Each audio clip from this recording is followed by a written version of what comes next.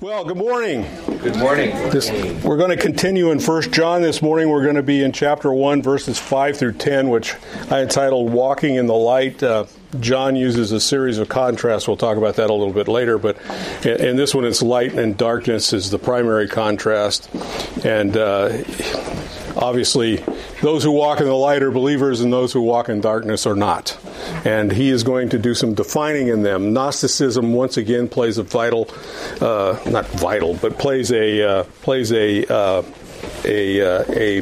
marked role in this. Some of the teachings that will develop into the second century full-blown Gnostic heresy are being seen here as John goes through this book.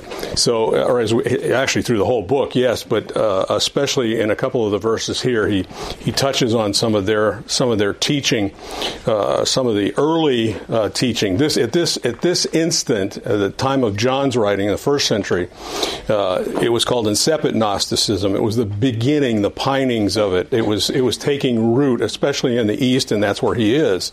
It came out of the Eastern schools. I had one professor one time said most of the heresies of the early church came out of the East. That's where they came from, because the Greeks. They were steeped in Greek philosophy, and they brought it into the church. They tried to synchronize Greek philosophy with Christian teaching, and that's where a lot of this came from. Which is odd to think that the church that became the Roman Catholic Church was the fundamental church of that day. But at any rate, I'm getting off track. But at any rate, this morning we're going to be looking at these first 5 verses, or these first 6 verses, I guess it is, of first, or these last 6 verses of the first chapter of John 5 through 10. Okay, so this morning we're breaking this down in verse 1 or verse 5 as God is light, and then verses 6 and 7 as walking in the light produces fellowship, and 8 and 10 walking in the light requires confession. And that's kind of the way this text flows around the theme of light. Verse 5 is once again a declaration of the message and the subject of the message. It gives us some information about God, about his essential essence is what John is going to say here. And he begins by saying this in verse 5. He says, "And this is the message we have heard from him and declared to you, that God is light, and in him there is no darkness at all." That's the statement that John is making here. He begins by saying, this is the message, which English doesn't really convey what the Greek is indicating here. This is an emphatic statement. It's not simply, oh, here's the message. That's kind of the way the English comes across. The verb here has the sense of exist, and so the beginning text is something like this: there exists this message! Exclamation point. That's really how this begins. This message exists. That's the sense of it that he wants us to understand. He's pointing out in saying it that way. What he's pointing to is the importance of this message, its timeless significance, and it didn't originate with John or any of the others. Meaning, therefore, it's not changeable. It's a solid, clear, self-existent message about God, and it's going to tell us about his nature. And he goes, this is the message we heard from him. It tells us where it came from. The message didn't originate with the apostles. It originated with God himself. That's the idea here. It was God's message delivered through the Son. That's the idea. That John is expressing when he says this. He says, we heard it from him. It was declared by Jesus Christ. You note in verses 1 and 3 of chapter 1, he also said, we have heard from him. That's the importance here. The importance is this is not a man-made message. This is a divine message. Delivered to men through God. That's the point he's trying to express here. In the Old Testament, Psalms 36:9. He says, "In your sight we see light." That's the idea here. That's what he's wanting us to understand. Isaiah 49 verses 6 and 2 Peter chapter 1 7 through 19 all express this idea, the source of the message. And that's what John is wanting these people to have fixed in their mind. This is not a man-made message. It's a divine message. And then he goes on and he says, "And we declared it to you." This is the part that John had in it. John is taking the message that Jesus Christ delivered to him, God's ordained message, and he's delivering it to you. That's what he's saying. I'm bringing it to you. John is an apostle, which he received the message, and he was charged to declare the message. That's ultimately what an apostle is. A messenger. Someone who is sent with a message, to declare a message. That's the idea behind it. And he goes on that this is not just information, but it's command. He was sent to do that. When God speaks, the idea is we obey, which is kind of a good idea, 2 Corinthians 5:20, Paul saw himself and all believers as ambassadors. This was transferred to us today. This duty to share the message. An ambassador is one who's sent by a sovereign to declare his words. That's the idea behind it. It's one who delivers a sovereign's message. In this case, we know that message is from God. That's the idea John is saying. And this is the message that we heard from him and declared to you. That's what he's saying. And then he's going to give us some information about the message. And the first thing he says is, God is light. This is what he tells us. God is light. It's a description of God's nature. It's part of his essential nature. This is part of whom God is. God is light. That's what he's telling us here. He is light. John 4:24 tells us that God is spirit. That's another part of his essence. 1 John 4:16, God is love. That's another part of his essence. Understand, you can't turn those words around. You can't say light is God. You can't say love is God, and you can't say spirit is God. God in his essence is these things. The focus point is on God himself. That's the idea here. This statement is he heard, and is being declared by John that the Word of life, Jesus Christ, speaks of the essence of the nature of God, and it permeates the rest of the book. That's what he's saying here. He says he is the light, not the bearer of light, not that he has light. That's not the idea here. Even though he created light in Genesis 1:3, he is in himself uncreated light, made visible in Jesus Christ. John 8:12. I'm the light of the world. That's what Jesus told us. I am the light of the world. In the Nicene Creed that was written around 325 A.D., the creed says this. We believe in one Lord, Jesus Christ, the only Son of God, eternally begotten of the Father, God from God, light from light, true God from true God, begotten, not made, one in being with the Father. And that would be the doctrine that we would hold to today as well. That would be part of our statement today. He is true light. And that's the idea here. Examples of God's light in Exodus chapter 13, 21 through 22. In the Exodus, God led Israel through the wilderness by shading them in the light of day and having a pillar of fire to give them light in the night, according to Exodus 13. It was to give them light during the day. Moses, when he came down from Sinai, his face reflected the light of God so brightly that the people couldn't look at it.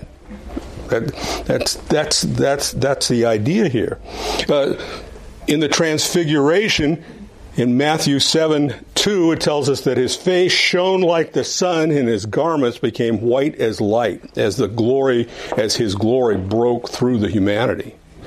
God is light. That's the idea here, and his holiness, his essence of his person is described as light, brightness, shining, blinding, in fact. Paul tells us what light means to the Christian life in 2 Corinthians chapter 4, verses 4 through 6. Paul wrote this. Well, let's begin at verse 3. Even if our gospel is veiled, it is veiled to those who are perishing, in whose case the God of this age has blinded the minds of the unbelieving so that they cannot see the light of the gospel of the glory of Christ, who is the image of God. We do not preach ourselves, but Jesus Christ is Lord, and ourselves as your slaves for the sake of Jesus. For God, who said, "Light shall shine out of darkness," is the one who has shone in our hearts to give the light of the knowledge of the glory of God in the face of Jesus Christ. That's the idea here. That's how we are to understand light in this sense. It's the glory of God. It's the glory of God. In Psalms 19:130, it says, "The unfolding of your word gives light. It gives understanding to the simple." Romans 3:12. Paul wrote, "The night is almost gone and the day is at hand. Therefore, let us lay aside the deeds of darkness and put on the armor of light." That's the task of the Christian in our salvation. And then he goes on and he says that the light reveals truth and it calls for righteous conduct. That's ultimately what he is saying here. He says, God is light and in him there is no darkness at all. Light dispels darkness. That's the idea here. John, throughout this book, makes a lot of contrast. Here, he is contrasting light and darkness. He is also going to contrast truth and falsehood, love and hate, right and wrong, life and death, faith and unbelief. All of those things he's going to contrast. He's going to say, it's this or it's this. That's really what he's saying. He makes those contrasts. And here is an emphatic negative, basically to stress a positive. And the positive is, there is no darkness in God. Which, I think sometimes we think, we can hide from God. That's just a lie. You can't. His light takes out all darkness. There is no dark corner to hide in. It may be dark on the planet, but God is still light. That's the idea here. It's an emphatic negative that stresses the positive. God is light, and God and darkness are diametrically opposed. Darkness cannot affect him. It can't dim him in any way, is the idea. We have fellowship with God. We can't be in darkness. If we're to have fellowship with God, we can't live in darkness. That's the idea. And God is the light, the glory, the truth, the holiness, and purity. That's what this light speaks of. It speaks of these things. It speaks of glory. It speaks of truth. It speaks of holiness. It speaks of purity. That's the idea here. John is coming to them and basically telling them this. He says, this is the God we serve. He's the God of light. And there is no darkness in him. There is no darkness in him at all. He's emphatic about that. Believers, of course, fall short of perfection. He's not calling us to reach the level of perfection in this life. He's going to talk about that in some other verses as we move on. But the true believer will demonstrate a desire to be moving toward righteousness, to be moving to living in the light, if you will. Philippians 3:7-16. I'm not going to read that whole passage, but that's the passage where Paul talks about. He talks about all the things he did in his Pharisaical life, and he says, of every human work I have ever done, I count them as nothing but excrement. Ultimately is what he says there. And then he goes on to say, but I press toward the prize of the high calling in Christ Jesus. That's what the Christian is to be doing. That's the idea here. Philippians 3, 7 through 16. In this context, so you're saying a true believer should desire to live in the light. What did you said something, and I'm... Oh, good. Sorry. I can play the tape back, maybe.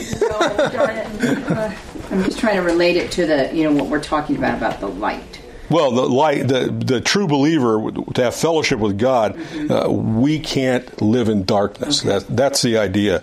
And in the light, we see God's glory, His truth, His holiness, and His purity, and that we're to be pressing toward that in our life. That's the idea. Verses 6 and 7, walking in the light produces fellowship. In these next 5 verses, it's going to lay out like this.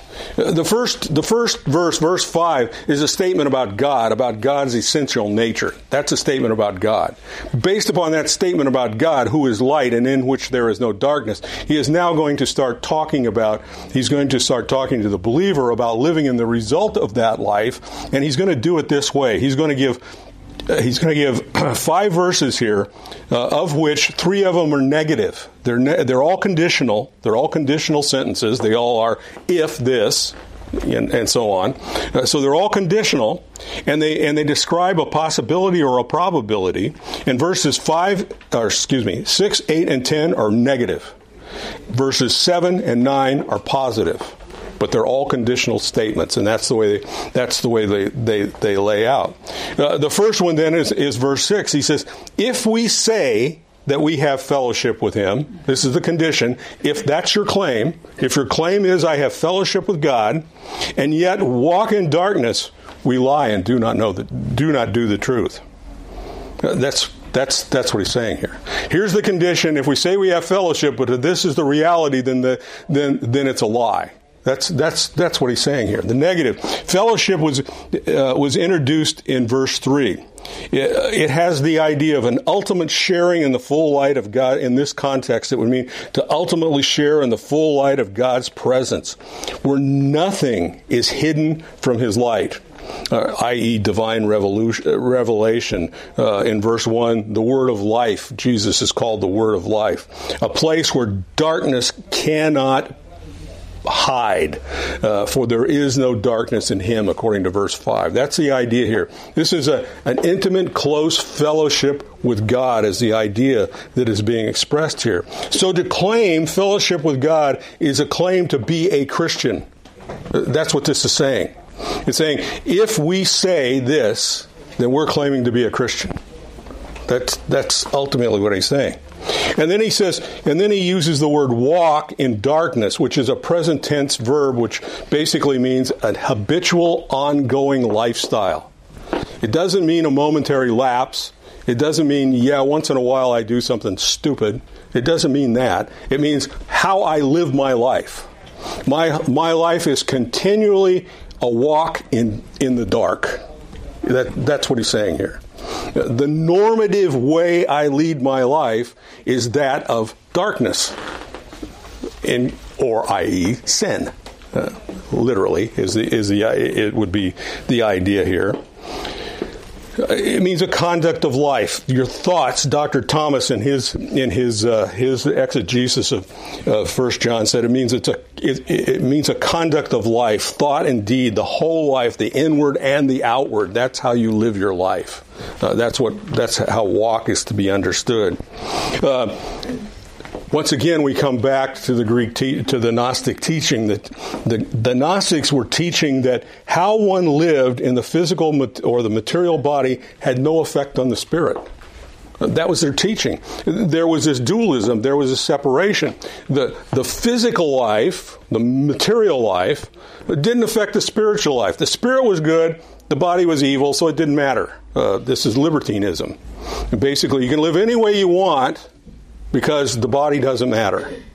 That's what they taught. Some practiced it that way. Others took it to another extreme, and that extreme expressed itself later on in the Roman Catholic Church as monasticism. Where you locked yourself away in a monastery and you flagellated yourself to beat the sin out of you and all of that kind of thing that those monks did. You didn't talk, you didn't do this, you didn't do that. Somehow this work system of self-abuse brought you closer to God. That was the other side of it, the aesthetics, how you conducted yourself. One was live however you want, and the other one was beat yourself. Ultimately. Those were the two forms. Here he's talking about the form where it says, doesn't matter what you do. Doesn't matter what you do. That doesn't affect the Spirit. Incidentally, note the Church of Thyatira in Revelation 2:18 through 19. The church basically was a good church, except for it had one problem. It entertained the teachings of Jezebel, in other words, sexual immorality. They allowed for a libertine lifestyle within their assembly. And Jesus tells them to be done with that.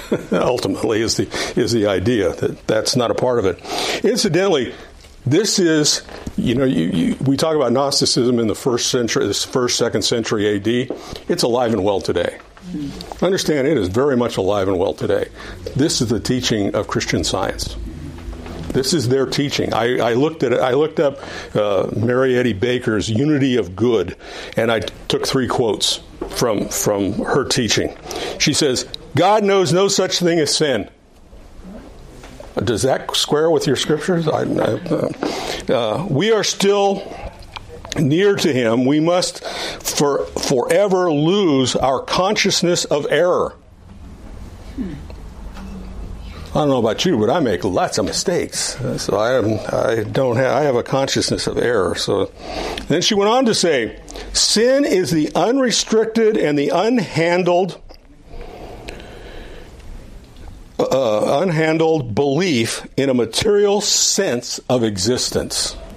In other words, the material life, you just pass it over to count it as if it doesn't exist. It doesn't count. That's what she's saying. That's the teaching of Christian Science. That's Gnosticism. That's Greek philosophy. You understand that? That's the idea here. Habakkuk 1:13 says, your eyes are too pure to see evil, and you cannot look on trouble. James 1:13. Where did I do with it? There we go. James 1:13. Let no one say when he is tempted, I am being tempted by God, for God cannot be tempted by evil, and he himself does not tempt anyone. This is the exact opposite of the biblical teaching. In darkness we are walking is literally what is saying here. In darkness we are walking. No, darkness is error, deception, ignorance, impurity, sin. They are the exact opposite of how God is expressed in verse 5 as light. They are exact opposite. And what this is saying is, while these people may call themselves Christians, the truth is seen in their view of sin. If sin is mourned over, they're probably they're a Christian. If you feel bad about your sin, you go to God, and we'll see next verses in confession, but if you go to God and you mourn over your sin, then you're associated with God. But these people would deny their sin. They don't walk in the light. The first ones who do walk in the light are believers. The second ones who do not walk in the light, who walk in darkness, are not believers. That's ultimately what he is saying here. John says the person who declares to be walking in the light while he is and has fellowship in that light, it's simply a lie. One who lives their life in a habitual state of sin lies when he says he has fellowship with God. That's the idea here. Dr. Thomas, again, in his exegesis of John, said, outside the New Testament, in legal writings, to denote a false statement made while under oath is perjury. In other words, these people are are perjuring themselves before God. That's the idea that's being expressed here. John is saying, in a conflict between walk and talk, walk wins. You can talk all you want, but how you live your life says who you are. That's what John is saying here.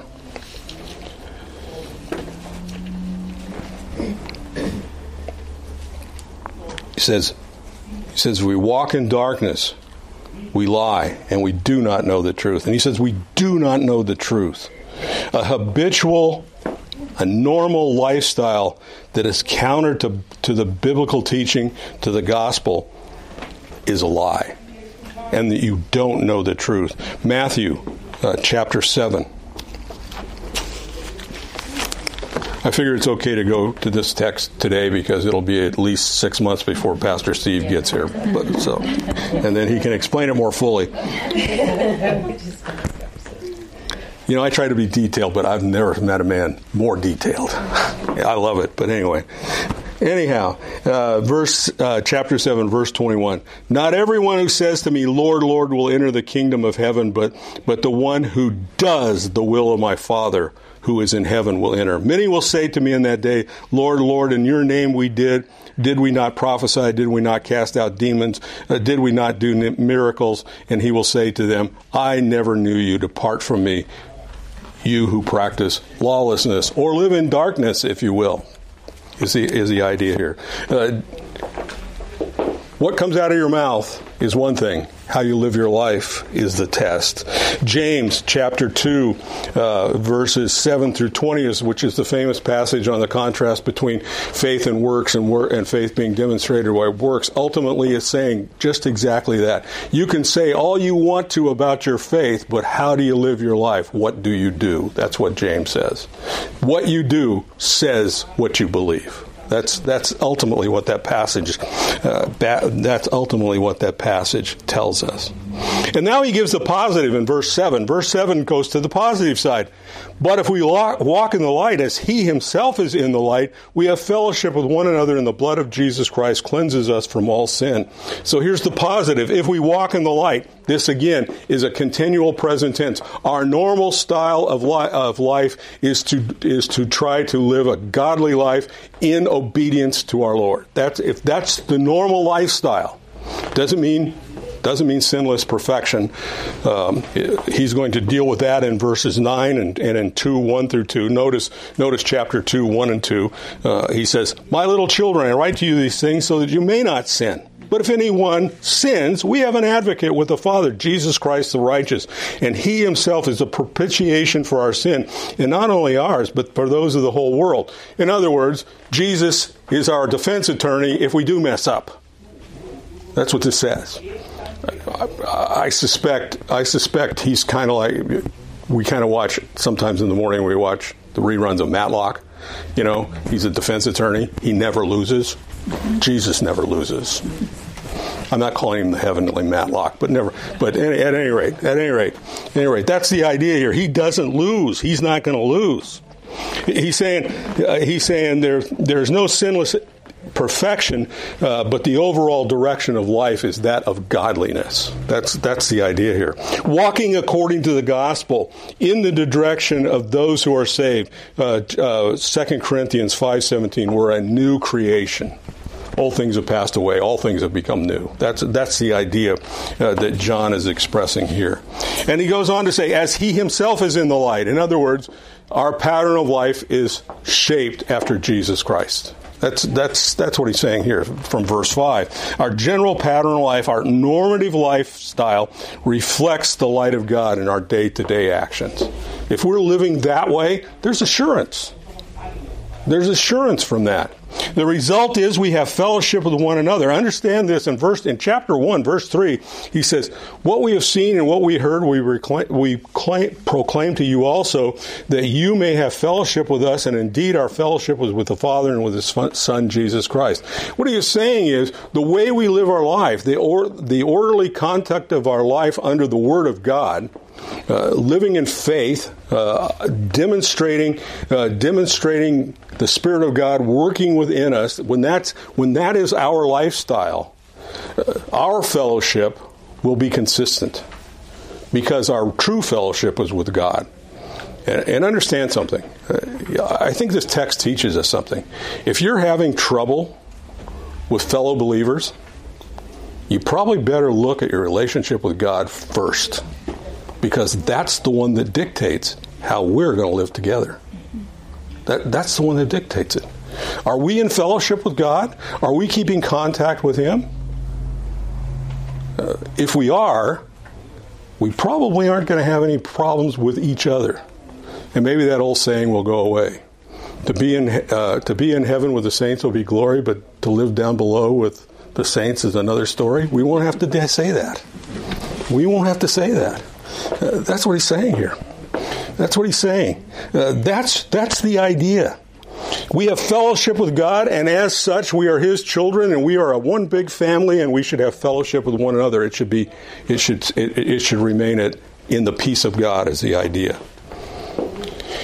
And the blood of Jesus Christ, His Son, cleanses us from all sin. Hebrews 9:14, Ephesians 5:27, that we might present to Him, that He might present to Himself the church in all her glory, having no spot or wrinkle or having no such thing, but that she would be holy and blameless.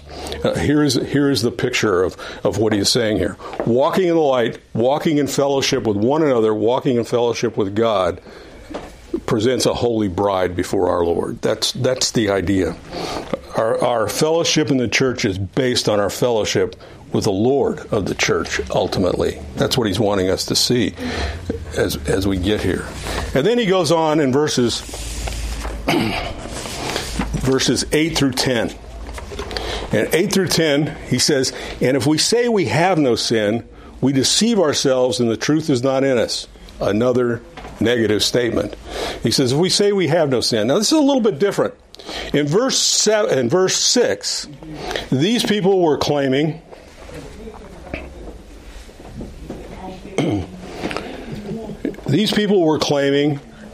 to have reached sinless perfection. That's what they're claiming. And that was part of the Gnostic teaching, incidentally, that they reached a higher spiritual level. We were just, okay, you guys, okay, but we're up here. That was the idea that they taught. We'll see later in this book, John will use the term, which is not a bad term. It's used elsewhere in Scripture to talk about the knowledge that we have, where he will say epigenosis. But when he's going to use it here, he's going to use it a negative toward the Gnostics who claim that. They claim we have special knowledge. We have revelation beyond you. We have special revelation. Well, that's where we are with the earlier ones in verse 6. They had reached that level. They were spiritually superior and are therefore sinless. Now we come to a different idea. These people are also claiming to have reached sinless perfection, and they are basically saying they have no sin in them at all. That's what they're saying. They are denying, in effect, they are denying the principle of the sin nature. They're saying it doesn't exist in them. The Greeks' speculation of body and spirit, the body died, but the spirit was free. The body sinned, but the spirit was blameless. And the Gnostics believed that they reached an advanced stage beyond sinlessness, and that they actually reached perfection. That's what the Greek teaching was that crept its way into the church through the Gnostic teaching. And Jesus... And John is saying, if this is your claim, he says the truth is not in you. That's what he's saying. You simply don't know the truth. For example, why would Jesus, when he gave us the Lord's Prayer in Luke 4, the fifth petition be, forgive us our sins? Why would that be there if this was attainable? Proverbs 28:13 says, He who conceals his transgression will not prosper, but whoever confesses them, or whoever confesses and forsakes them, receives compassion. The Bible teaches the universality of sin.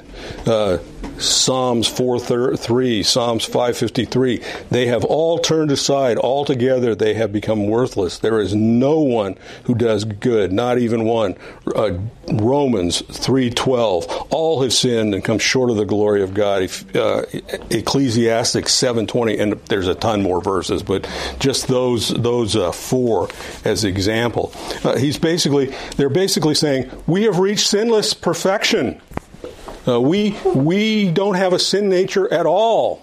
There is no sin within us. There's an incapability of sin even in these. And basically John is saying those who claim this, those who say they have no sin, they deceive themselves and the truth is not in them. Well, he says us. He uses everything as a proper pronoun. He's not talking about, but he uses that. He uses those pronouns, us and we, because he's talking about people that are actually in the church making these claims. He's not talking about believers outside the church. He's talking about, unbelievers outside the church. He's talking about unbelievers inside the church. And understand, anyone who makes these claims is not a believer. He does not know the Scriptures. He does not know God. That's what John is wanting them to see. He's saying here, he says, if we say we have no sin, we deceive ourselves and the truth is not in us. That's what he's saying, simply. We don't have the gospel truth. If we claim this, we have no sin nature.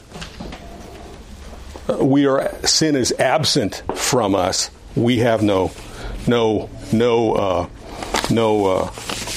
truth within us. In verse 9, he makes now the positive statement. Here's the positive statement. This is probably a familiar verse to all of you. I know it's one I claim a lot. But it says this, if we confess our sins, he is faithful and righteous to forgive us our sins and to cleanse us from all unrighteousness. The condition is if we confess. In other words, the idea is that we express honestly before God. That we confront our sin without excuse, without trying to justify it, without trying to defend ourselves. Well, God, it was because so-and-so did this. So I just couldn't help it. I had to, Sorry, don't work. We don't become defensive, but we show repentance. It's literally, if we confess, if we keep on confessing our sins. This is one of those progressive verbs. This is one of those things, if we do it now and keep on doing it, it's a continual action in the life of a believer. We keep our life open before God. In other words, we keep our accounts short. We keep them paid. That's what this is saying.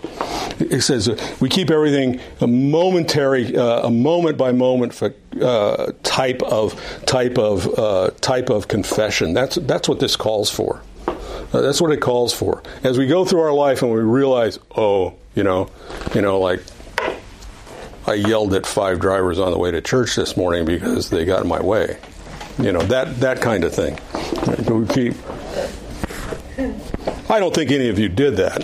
Fortunately for me, there was nobody on the road, so I didn't have anybody to yell at. But anyway, or I might have. Anyway, then he goes on and he says there's an assurance in this.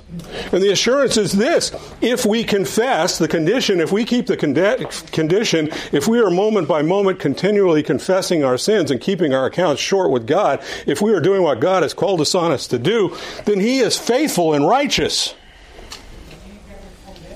to forgive those, and the fulfillment is to forgive those sins, but we'll get to that in a minute. It says he is faithful and righteous. Deuteronomy 32:4. Deuteronomy chapter 32, verse 4. It says this, the rock, his work is perfect, for all of his ways are just, a God of faithfulness, and without injustice, righteousness, and upright is he. This is the God we serve. Faithful, without faithfulness is the idea here. Hebrews 10:17, and their sins and their lawless deeds I will remember no more. This is what he says. This is the assurance we have because we serve a faithful